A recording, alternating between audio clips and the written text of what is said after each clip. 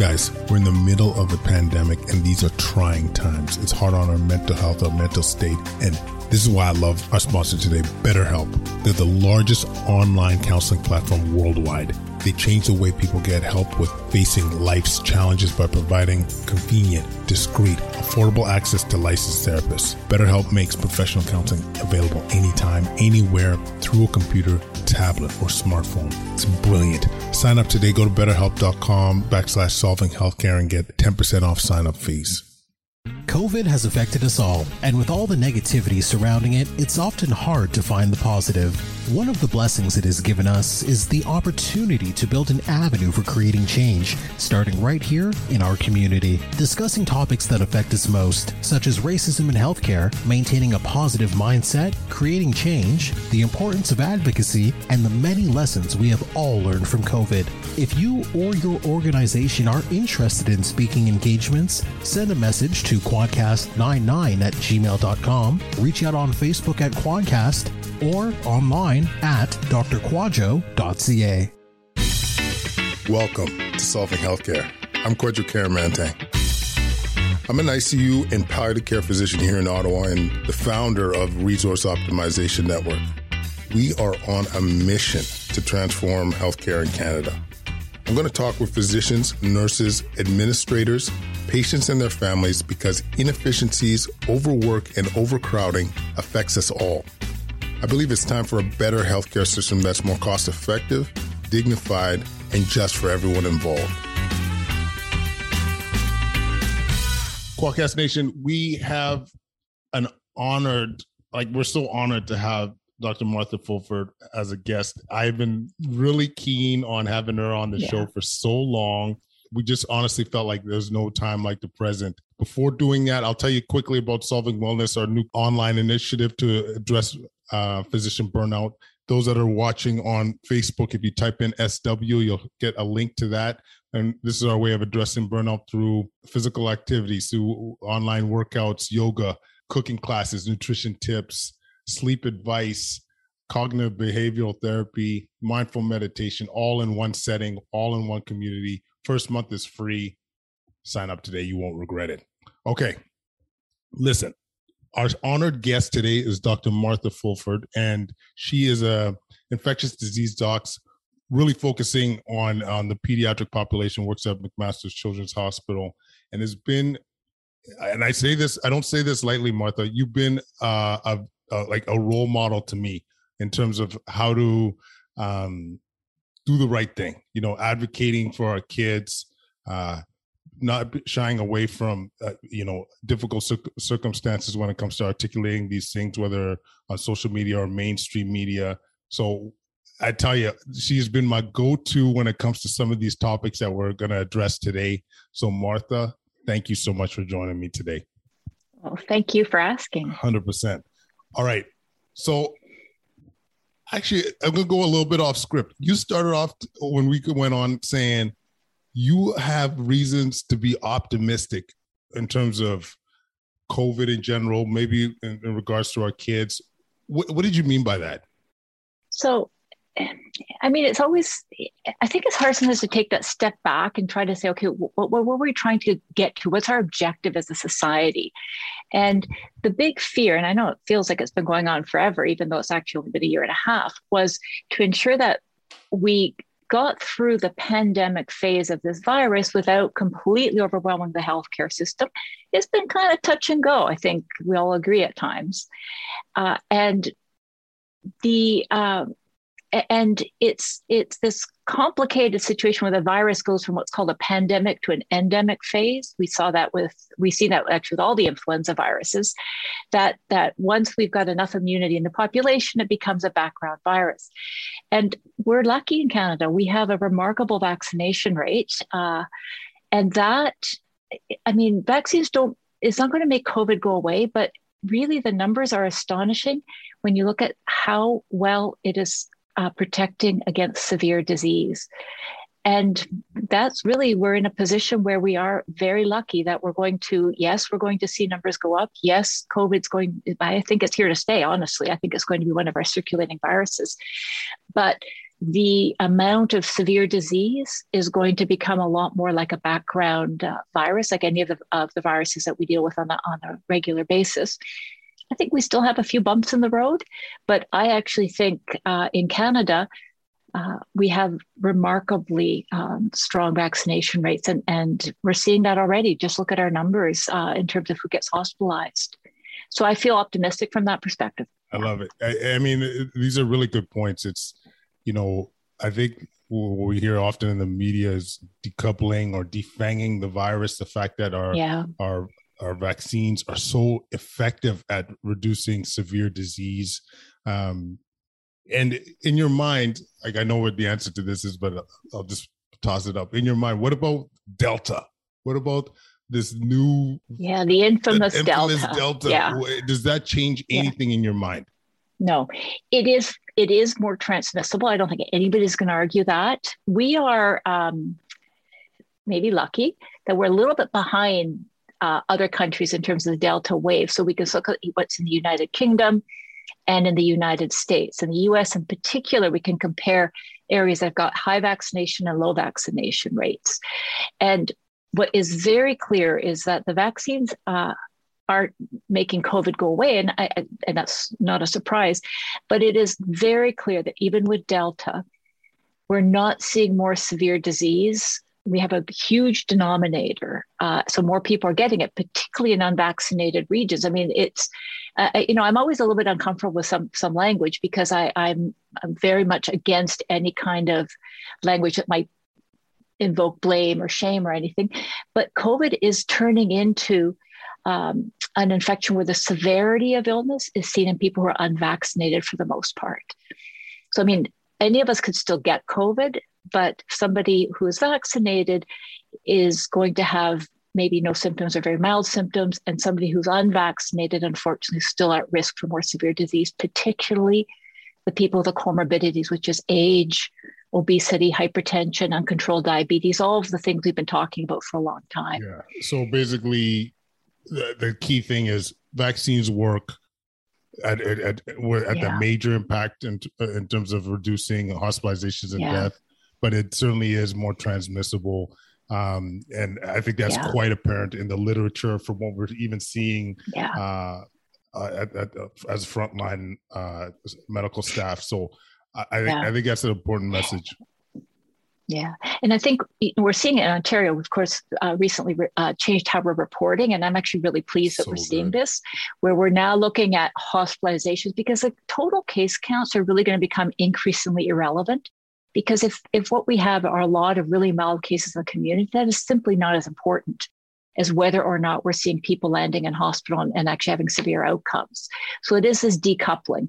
And so our switch in reporting is actually acknowledging that really at this point, the cases are not going to be anywhere near as relevant as the degree to which we're seeing an impact on the hospitals and whether we can deal with that impact. I don't know about you, Martha, but when I started to see that, like when I first started to see that reporting, I almost got chills. It was like, people are decision makers are seeing what we've been preaching, the fact that there is that decoupling.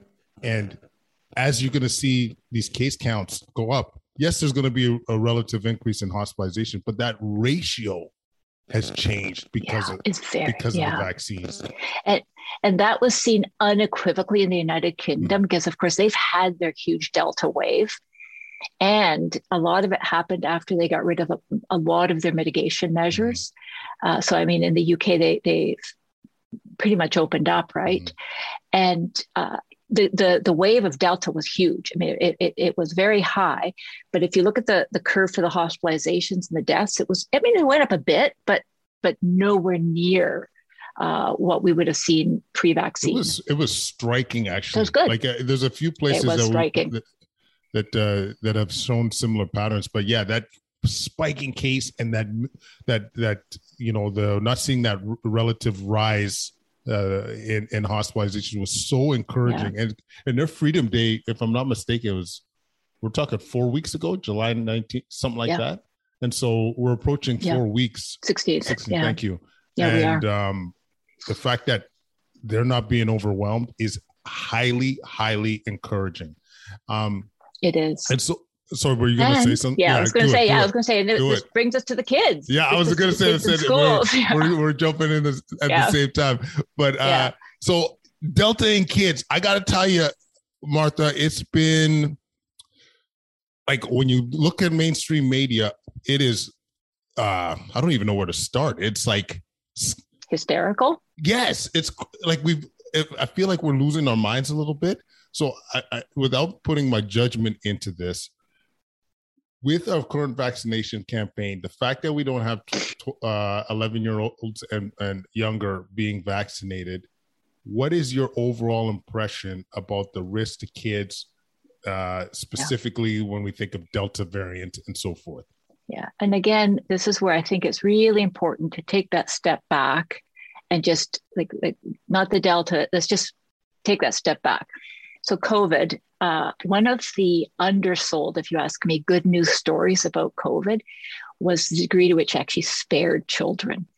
Not that kids can't get it, but if they do get it, the vast majority are either completely asymptomatic. In other words, it's so mild in kids that have no symptoms, or mildly symptomatic. There are a very small number that do get sick. And a lot of them are kids who are already fragile in terms of their health. They have what we call comorbidities. And these are children who are always vulnerable and that we always need to protect. But the reassuring news was that, and is that COVID it doesn't cause severe disease in kids. Now, if you have a huge number of children who are susceptible, then there's still going to be that small number that gets sick. And then this brings us to Delta. And so there is a lot of panic headlines at the moment, and it's really kind of annoying, actually. So well, it is, because there's no context. And so there's, for example, hysterical, and I'm going to use the word hysterical because they're really, really very fear-mongering type headlines that pediatric hospitals are filling up. What does that mean? What are the numbers and what are they filling up with?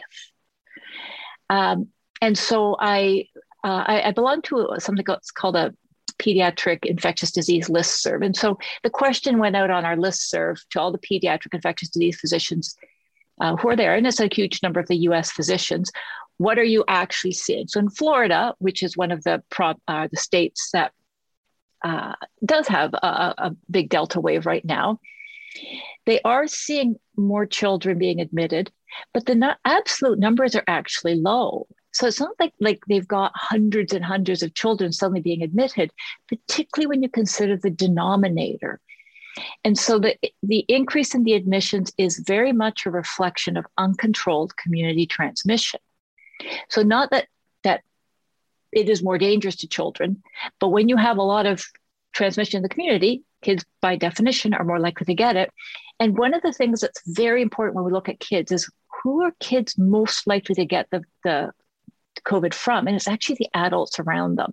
This is one of the interesting things about COVID that was different from some of the other respiratory viruses, is that while children can transmit it, they're actually less likely to transmit it than an adult. And so a lot of the transmission routes, when we actually do contact tracing, it's adult to child. And so in a community where a lot of the adults aren't vaccinated, by definition, you're going to have more circulating virus and you're going to have more kids exposed. And so what we're seeing in the provinces, in the states where there are a lot of pediatric admissions, it's a reflection of a very large denominator. And so the message is exactly the message we've been giving in Canada, which is we need to control community transmission and we need to ensure that we have as many adults as possible vaccinated, because if the adults are vaccinated, the kids are protected. And this, then if we turn from the US, where a lot of these alarming headlines are coming from, and we go to the United Kingdom, where they've also had a big Delta wave, but they have a much higher proportion of adults vaccinated. What they did not see, they did see some increase in hospitalizations, but it wasn't the surge. It wasn't this catastrophic illness of children. It was exactly the same, actually, in terms of the proportion of children that get severe disease is the same. It's not more with Delta. So our job to protect our kids is actually what we're doing already, which is making sure all the adults around the kids are vaccinated, because the adults don't have the virus, or if they're shedding a very small amount of virus, the kids are essentially protected. And that's knowing that our children are already at exceedingly low risk of a bad outcome. But, I guess, nobody really wants a lot of COVID circulating these days. So there's so many gems, many key points, and I'm going to try and summarize and you let me know where I messed up. Most common transmission, adults to kids. The more that our adults are vaccinated, the more protective it is to our children. And what we're seeing in the States, like, for example, Florida, is the proportion, like the percentage of, would it be like hospitalized? The percent hospitalized is similar to. So the absolute risk remains the same. Right. It's just it's a low risk. It's low risk, but the more people that are infected, but larger denominator. You're going to have a larger denominator. Do you have I don't want to put you on the spot. Do you have a sense of how large that denominator is? Okay. All right. No. So because the denominator all based on on who gets tested and how accurate the testing is, and so the denominator, and also of course how many people are asymptomatic versus mildly symptomatic. So it's a very complicated situation. Figuring out true denominators. No, fair enough. I guess my question is like that I've had trouble isolating is how many kids are actually getting sick relative to before. Like I don't want to put you on the spot if this is you know what I mean? If that was, I don't think I've seen a good sense of that. There are some places that have looked at serology already, like the antibody levels, to try to figure out how many children have actually had COVID already. And the reason it's hard is because so many children have zero symptoms. Mm-hmm. Yeah. And so if you're asking, the total number of kids, a child who has like no symptoms at all could have had the virus in his or her body and actually developed antibodies and never gotten sick. Right. And so it is a bit of a challenging situation with children because it is so mild in most of them. But what we're seeing coming out of the UK and the early data from the US, when you actually sort of take that step back and try not to get sucked into the sort of more fear-mongering type headlines, is that the actual numbers, the absolute risk remains the same. And so what we call infection fatality rate, so the risk of a child dying of COVID is not higher anymore than it was before, and it remains exceedingly low. Yeah, this was one thing that I saw. I forget where I saw the reference, but even when you look at UK alpha variant or the UK variant versus the Delta variant for kids, that's this percentage hospitalized was similar, implying that Delta is not making our kids more sick or more at risk of dying. But as you mentioned, it is more transmittable. So the more of us that are protected in the community, the more we're protecting our kids. And that makes me think, we've been seeing a lot of, I don't know if you saw that tweet by potentially an esteemed colleague, but basically showing tons of concern that our youngins, like the 0 to 11-year-olds, are not being vaccinated going into a school year. What is your general thoughts about the risk for the youth? Yeah, I really don't understand what the hate for schools that we have on. So this whole schools being safe, our kids being safe, and I always say, okay, but safe from what? So we know that they're actually not at risk of severe disease from COVID. So, we all want our children safe. And so if you want to ask, what is the single safest thing for a child? Obviously, and for me, it's all aspects of what a child needs. It's their physical health, it's their social health, it's their mental health. It's integrating all of that together. And what is the single most important, sort of safety issue for our children? And so when we come to COVID, despite all the really quite negative media, particularly in Ontario, where we've had the longest school closures anywhere in Canada, we actually have not seen a lot of transmission in our schools. And there's lots of causation or sort of correlation versus causation graphs. People put it all up. People just don't believe the numbers. But even in Ontario, if we look at the numbers that we had of actual in-school transmission, it was less than 1%. That means that the vast majority of the children who were testing positive for COVID were actually getting in the community when the contact tracing was done. Now, some people are saying, oh, that's because we didn't catch enough or we weren't tracking enough. But similar studies have been done in other jurisdictions. And in fact, pretty much everywhere in the world. We can look at British Columbia, we can look at Sweden, we can look at Scotland, we can look importantly at the United Kingdom. And I'm going to come back to the UK in a sec. And what we were not seeing was a lot of transmission in schools. In other words, being in a school actually had a lower risk of getting COVID than being in the community. And it's probably because it was a controlled environment, because, you know, the kids are sort of in defined cohorts, because it's not like kids disappear off the face of the earth if they're not in school. They're off doing other stuff. They're off getting exposed in other ways. And so the fact that being in school had a lower risk of getting COVID, I think is kind of important. And then if we sort of think, okay, but maybe it's because the kids were asymptomatic and it was all sneaky asymptomatic transmission.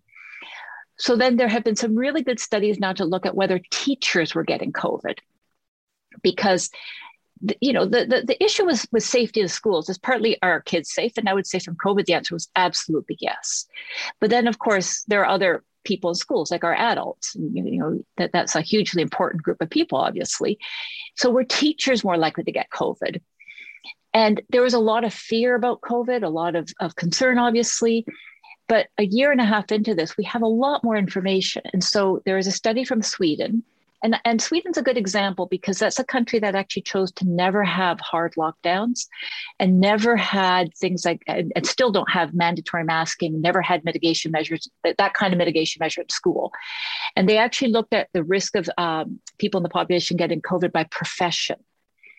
And school teachers at all levels were at essentially exactly the same risk as the community. In other words, by being a teacher in a school with a whole lot of children, none of whom were masked or doing physical distancing, teachers were not at higher risk. That was Sweden. Exactly the same thing was found in Scotland. Exactly the same thing was found in the United Kingdom.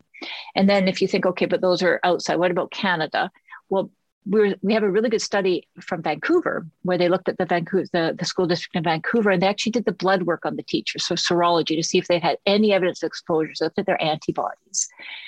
And whether it be elementary school or high school, teachers, by virtue of being in the classroom, were at no higher risk of having had COVID than the average adult in the community. And this includes elementary school teachers. And the reason I say this is because British Columbia has never actually required masking of young children. And of course, they never shut down their schools from September of last year. So their schools were open the entire year. And despite all of that, teachers were at no higher risk. And then with Delta, So we come to the final, big question is Delta going to change this? Well, obviously it's kind of early in Canada because we're just at the beginning of Delta. But a study that just came out, or an observation has just come out actually in the British Medical Journal yesterday. So it's hot off the press, shows that when they looked at the rates of COVID in students in the United Kingdom who are in school open with Delta, I've got the numbers right here. So students in the month of May and June, their numbers were really low, less than 1%. And in secondary schools, 0.27% of staff tested positive in June, and that's with their Delta. So in other words, this is staff, or sorry, that was a staff was 0.27%. And students were about 0.42%. Yeah, less than one. It was 0.2%. An increase with Delta of 0.05%. So these are just, they're numbers. But the message, the overwhelming message is that schools have not actually been amplifiers. They reflect community rates. So if community rates go up, you're going to see parallel rates go up in schools. If community rates stay low, schools have been shown to be safe. So not that there's ever going to be zero risk, and there's no zero risk scenario. And of course, with the exception of the British Medical Journal one, which includes post-vaccination, all the previous studies were before we had vaccines in the community. So the concern about the children, even though the children themselves are not at risk of COVID, of course, one of the concerns was also, are the teachers at risk? But also, are they going to bring it home to vulnerable family members? With adults vaccinated, any adult who chooses to be vaccinated, it can be vaccinated. I mean, there are really no barriers anymore in terms of if you're interested, you should be able to find a place and get vaccinated. Dramatically, like well over 90% reduction in severe disease and hospitalization or dying of COVID. So we have a situation which is very reassuring. So that's sort of the safety side from COVID. Excuse me. But the thing is, it's not just COVID, of course. And I'm going to come back to what I was saying earlier about what do we want for our children? What is the safest thing for our children? And of course, it's not just COVID. We have seen an explosion of what I'm going to call collateral damage. We have had doubling and tripling of children admitted with eating disorders. And this sets them up for lifelong health problems, of course. And that's the tip of the iceberg, because these are the kids who have actually ended up being admitted to hospital. We've had unbelievable increases in mental health and anxiety problems. We have had, at least at our hospital, an increase in severe suicide attempts. And that also means longer hospital stays. There are, on the other spectrum from the eating disorder, we have a big, an increase in obesity. And this is, of course, because our kids aren't going to school. They're not playing games. They're not allowed to have physical activity. Sports were shut down. And obesity is not just a risk factor for severe COVID, but that also sets up for a lifelong, a lifetime of health issues, and will almost certainly have a decreased life expectancy. And we all know this. I mean, it's not a secret.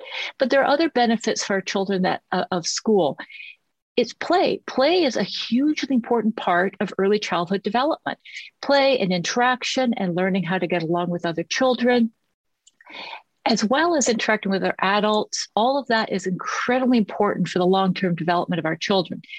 It's time when they have friendships, where they develop relationships, where they learn to become adventurous and explore the environment. It is what allows our children to become fully functioning adults. So all of these other benefits of school you cannot dismiss, not to mention, of course, the utter and critical importance of just education, because education is probably the single most important thing to predict success for a lifetime success for the students. And so when we're balancing our conversations about safety for kids, we have to multitask. We have to think of all of these things, and we have to be reassured that COVID, fortunately, is not a very dangerous virus for children, and really probably no more dangerous than a lot of other viruses we deal with all the time for kids. It was a very different story for adults, but because we're in this very fortunate position in Canada and Ontario, we've been able to vaccinate our adults really aren't at higher risk anymore. So this really means that we simply cannot ignore the collateral damage. I'm just going to give you an anecdote. I was looking after a 13-year-old in the hospital. She was in for an unrelated reason. She was very withdrawn, very lethargic, just really not very interactive kid. And I asked the mother, is she okay? Mother says, oh, she's just a pandemic kid.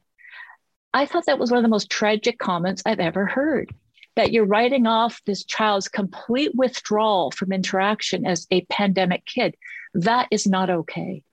It is absolutely not okay. And as you alluded to, a lot of these things carry over to future years, potentially generational. And I got to tell you, I'm a little emotional thinking about what you were saying about play, because I think of my children. So those that knew the show, I got three kids, and I got to tell you, so my recently turned 3-year-old, when the first time he went to daycare, and realized that he didn't have to distance from people and got to have a genuine interaction, you should have seen the shift. You should have seen the glow.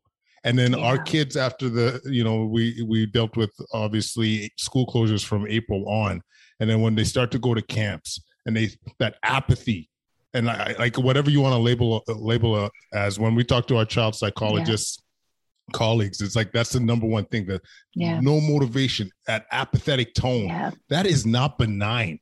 And I got to tell you, Martha, one of the things that it just, I don't know if it's the background of being an intensivist or doing like cost benefit analysis, but when you choose an intervention, there's like when if it's medicine, if you're an engineer, whatever it might be, you think of the collateral damage. You factor that into your equations.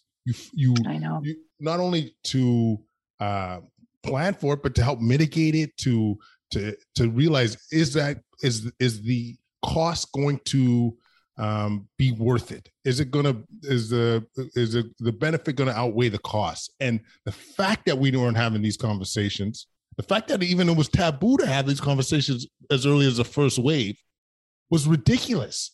And I not like, I got to tell you, and this is why Martha's one of my heroes, because there's a handful of us that will speak to this stuff. And like, you'll see, there are hundreds of docs, thousands of docs that feel the same way, that are like, man, we really have to have balance. And because of the nature of, I don't know how this developed, it became unsafe to speak. It became unsafe.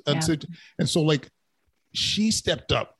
She's one of many that stepped up, because I'll tell you what it is. It's a sense of duty. It's a sense of looking at your kids and saying, am I serving you well right now? By standing on the sideline saying, hey, school closures, despite the myriad of evidence saying that it's safe, the incredible vaccine rollout, that I'm going to sit there and say like, oh yeah, well, you know what? This is what it is. I'm going to see my apathetic kid and say, that is okay. Yeah. No. And one of the things that I hope every time we do one of these things is to encourage the docs out there. Like, yes, it is scary to rise up and articulate your concerns, but it's necessary. It is absolutely necessary for our kids. And if you can't stick up for kids, I don't know who you can stick up for. March of 2020, I think, fair enough, we didn't know what we were dealing with, but it was pretty rapidly obvious that kids were not at risk. And this, to me, was, I keep saying, it's one of the unacknowledged good news stories of COVID. Like, I don't understand why we're not celebrating the fact that it essentially spared young people. I mean, this is unbelievably good news, because the next pandemic could be a lot worse. I mean, influenza tends to be a lot more severe in young people.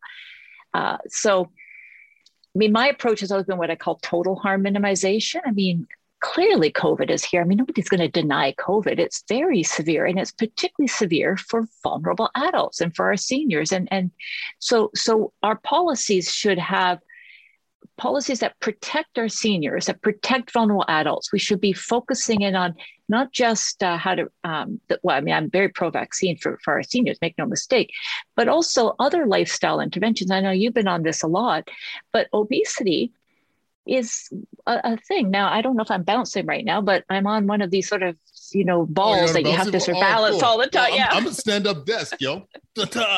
Yeah, exactly. So I'm on. So there's lots of things to do, but these are really important measures.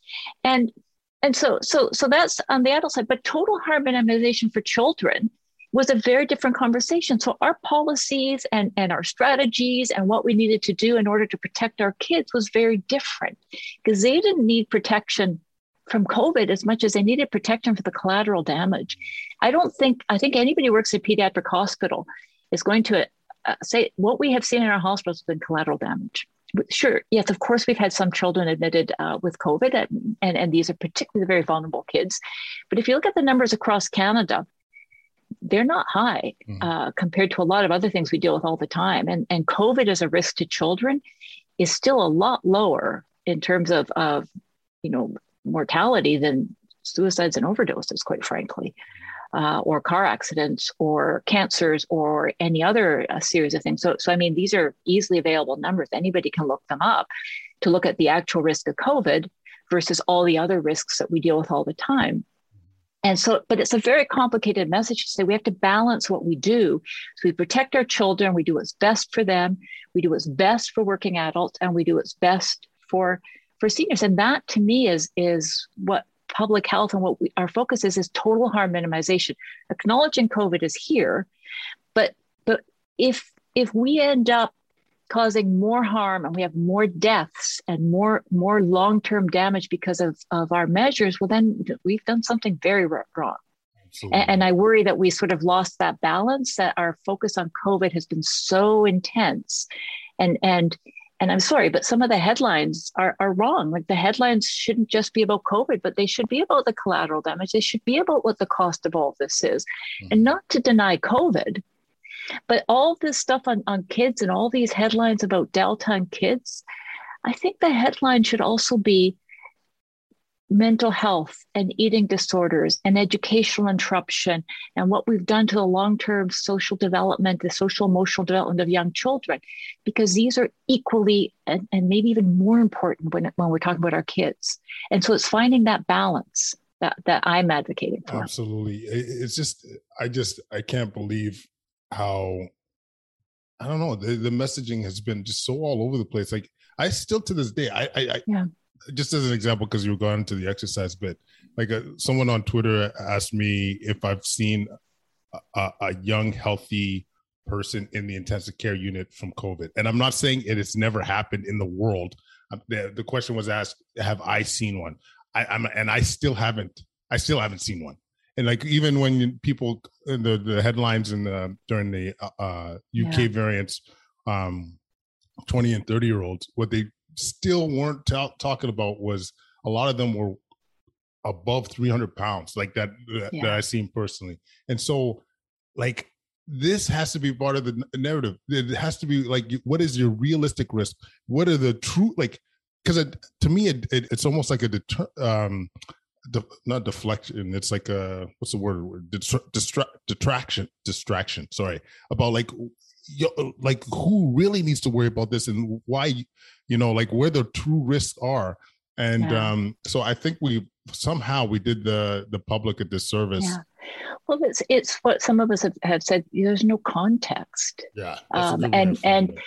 And I also, I know some of my colleagues have referred to it as medicine by anecdote. So you'll have like one terrible story that suddenly hits all over the media.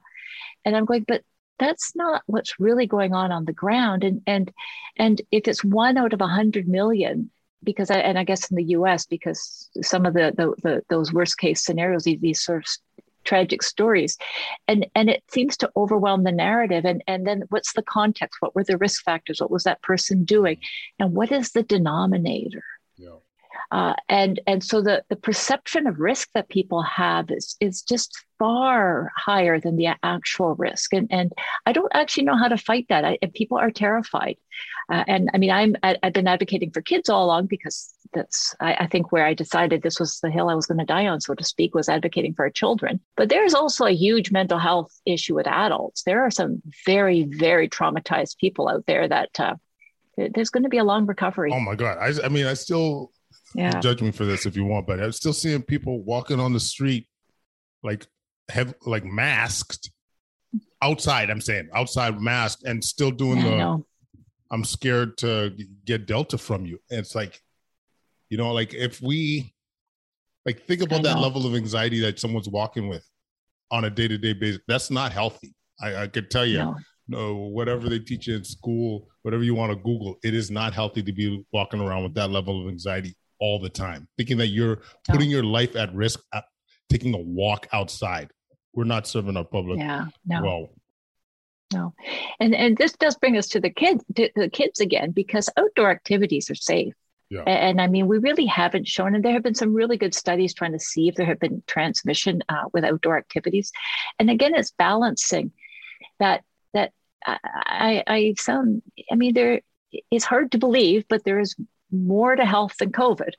And I say that because of our just really, obsessive reporting and appropriate at the beginning attention to COVID.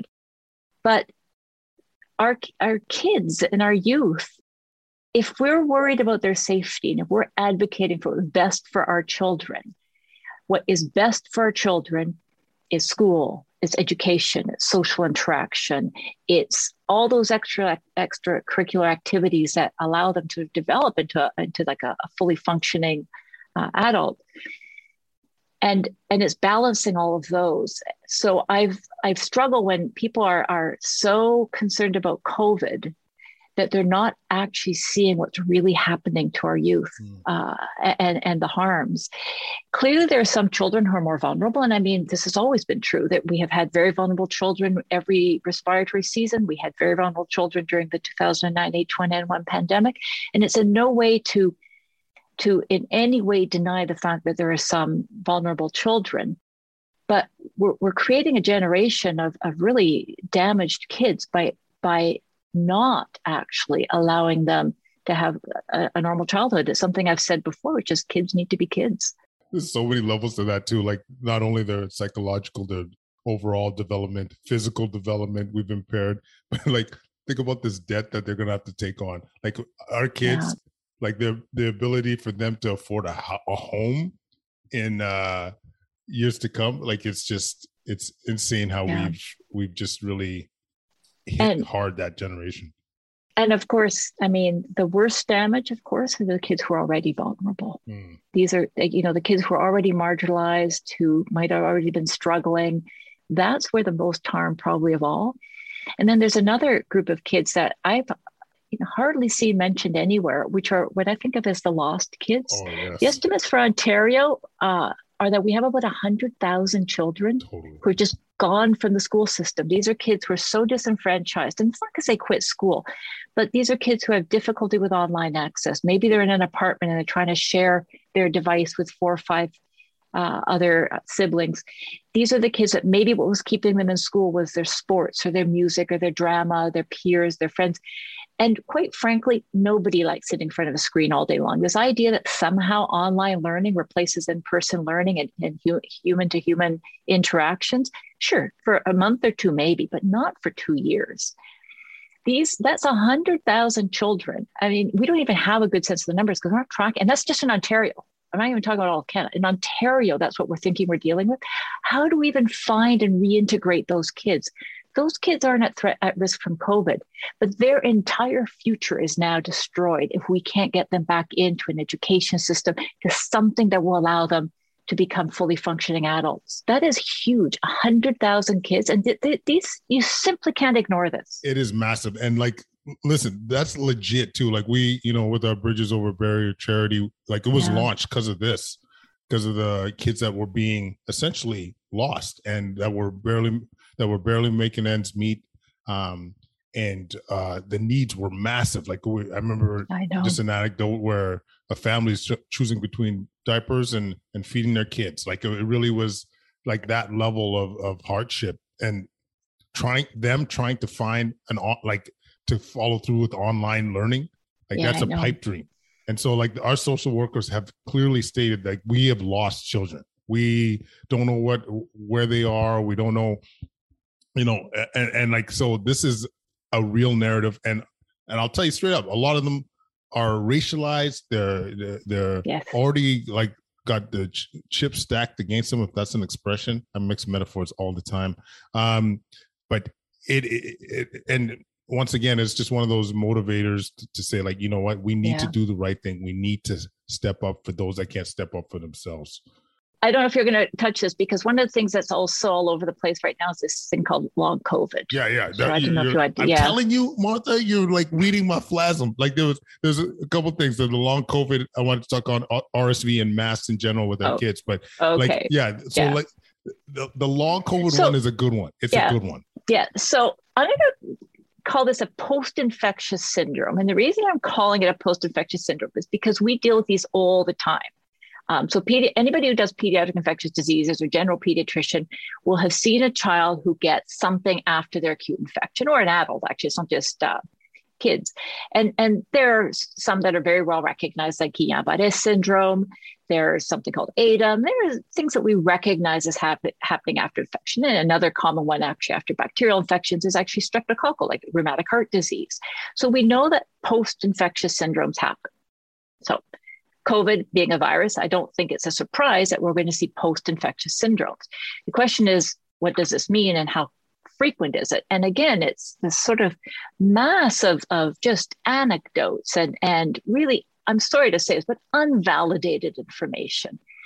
And in order to figure out, okay, how many people truly have this, you need control groups. You actually need to say who's had COVID, who hasn't had COVID, and are the people who've had COVID more likely to have to have a problem, and not just base it on every kid or every adult who feels bad, because you know what, a lot of us feel kind of lousy. Well, I'm starting feeling kind of optimistic, but so maybe, but there's still, like we're talking about, like very, very frightened people who've not been allowed to have social access, who've not been exercising, who've not been allowed to do a lot of their normal things. And it's not just exercise, but for people who main community was their church group or their choir group or their bird watching group. These are interactions that we've cut off for a lot of people, and that causes harm. And so how do you tease out real post-infectious with this whole lot of other stuff? And so for kids, because that's what we're talking about, there have actually been studies done, and there was one that had a smaller group, which is they looked at 1,355 kids, and this is blood work. And this is important because serology tells us that the person actually had the infection. So you're not guessing, you're not trying to decide, some people think they had it, but maybe they did, maybe they didn't. And they found that, yes, there was maybe around 2% of the kids had true sort of post-infectious syndrome. But the good news is that by 12 weeks, they were essentially all better.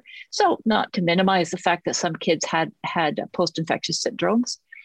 The interesting thing was that 2% of the kids who never had COVID also felt bad. So that's the comparison, right?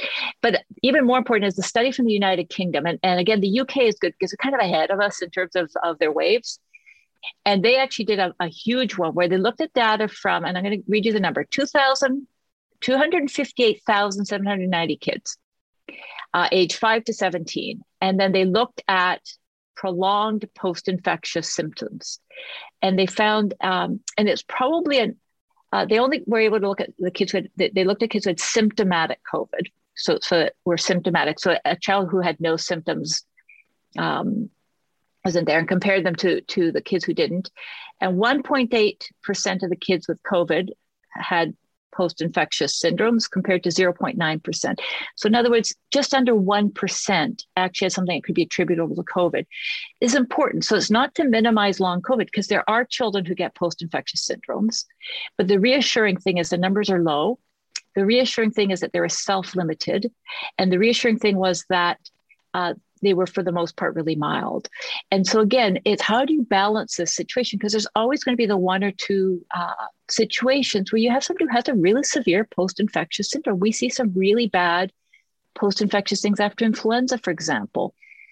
So they happen. But what we can't do is, again, have one really bad story and then attribute it to everybody. And it's very difficult right now because there's so much emotional overlay. And I actually said this in another conversation. I got accused of gaslighting everybody who had long COVID. And I was thinking, no. I do believe there are post-infectious syndromes, but I also believe we have to be very clear what we're dealing with, and that we don't just have every person who feels depressed and lethargic and short of breath because of a lot of social circumstances labeled, because labels are important.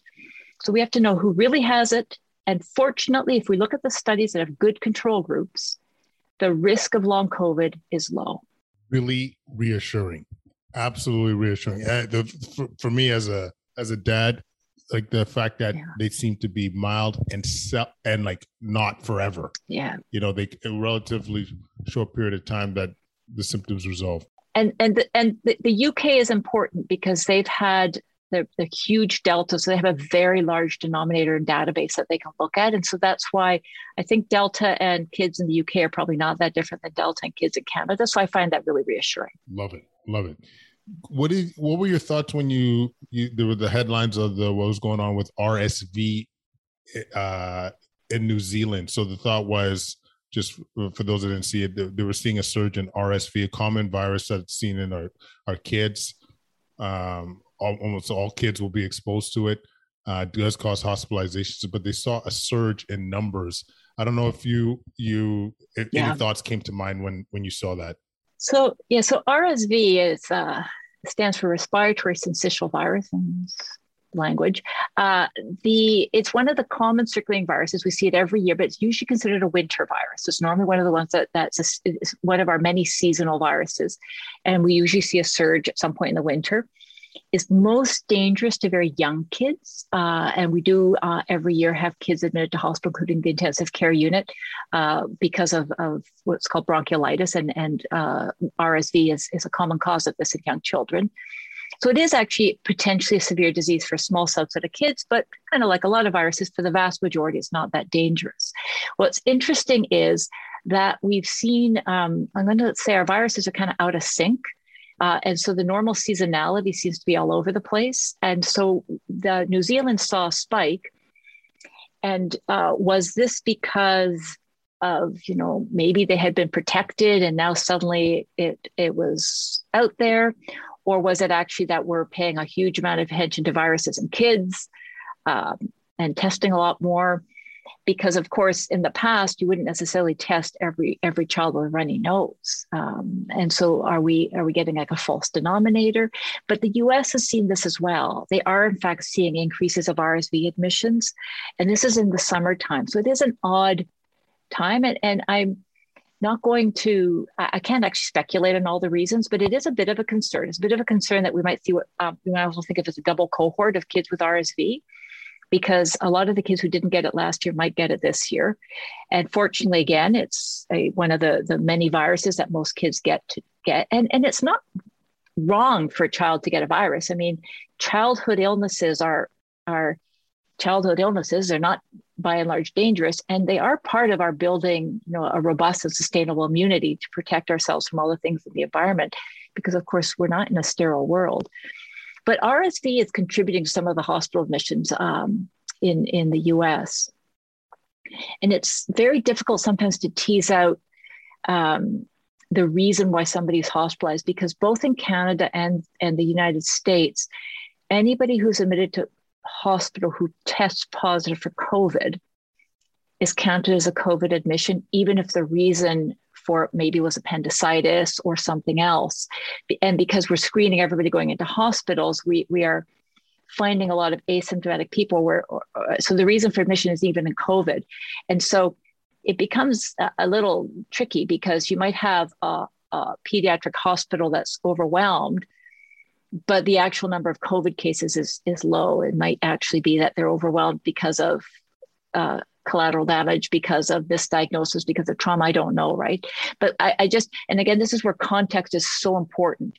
So that if you see a headline that says pediatric hospitals are overwhelmed, okay, but how many? Is it because of COVID? Is it because of RSV? Is it because of delayed care?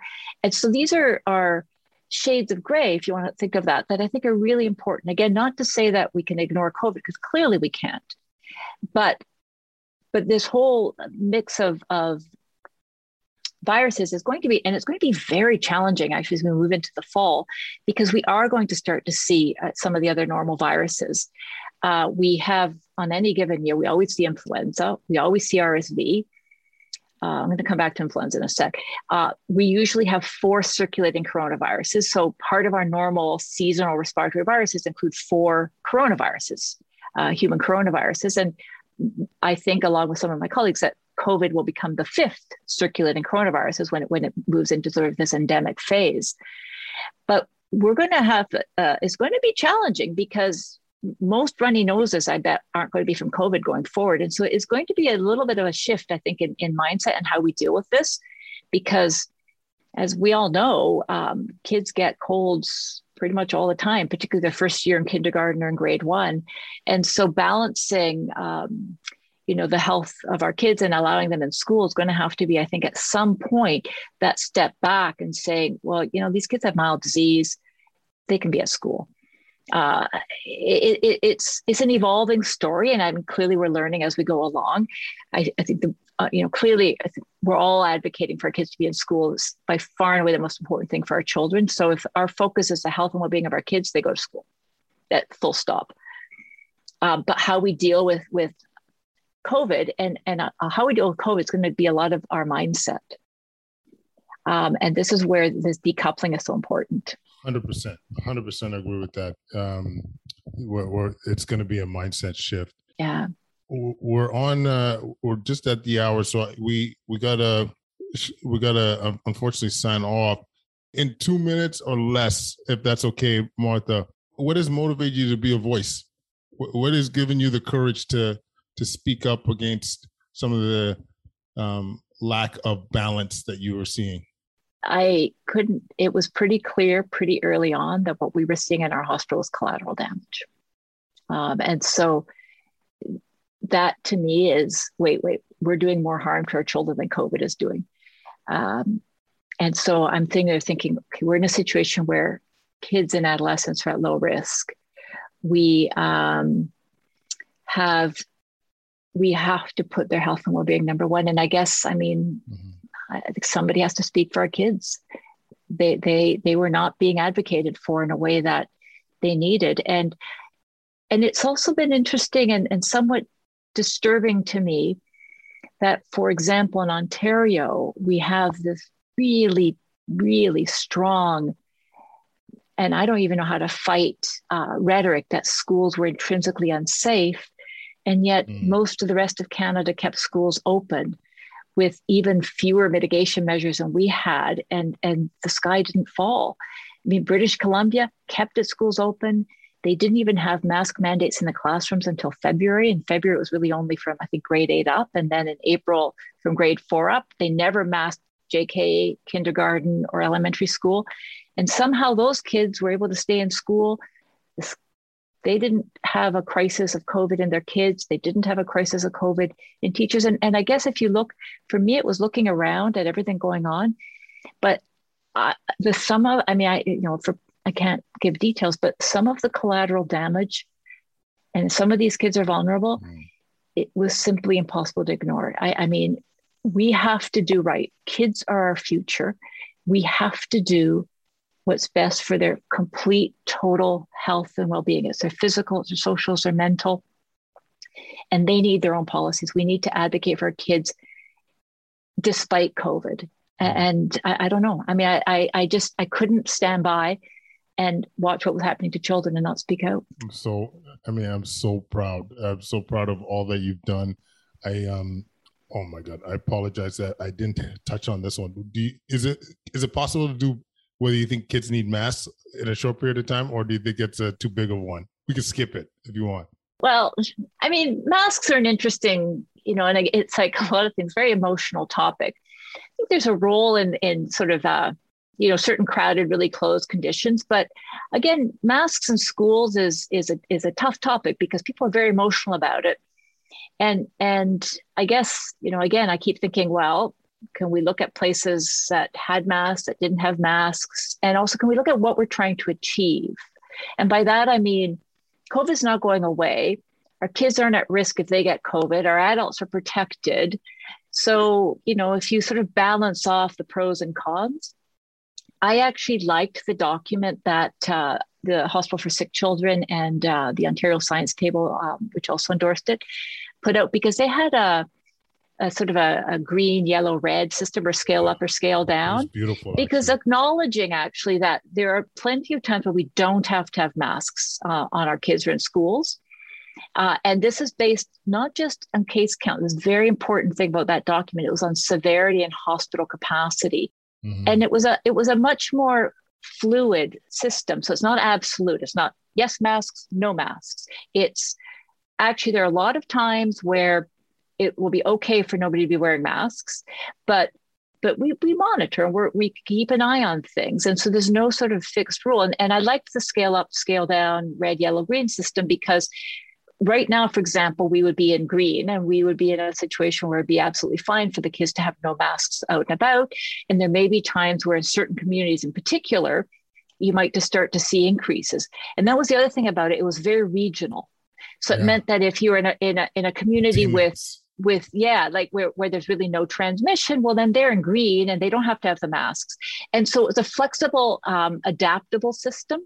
I kind of wish we had actually done that in Ontario, because it allows, quite frankly, a much more sustainable system. And whether masks work in young kids, I mean, nobody's actually studied it. It's quite fascinating. There are actually no randomized controlled trials of masks in young children.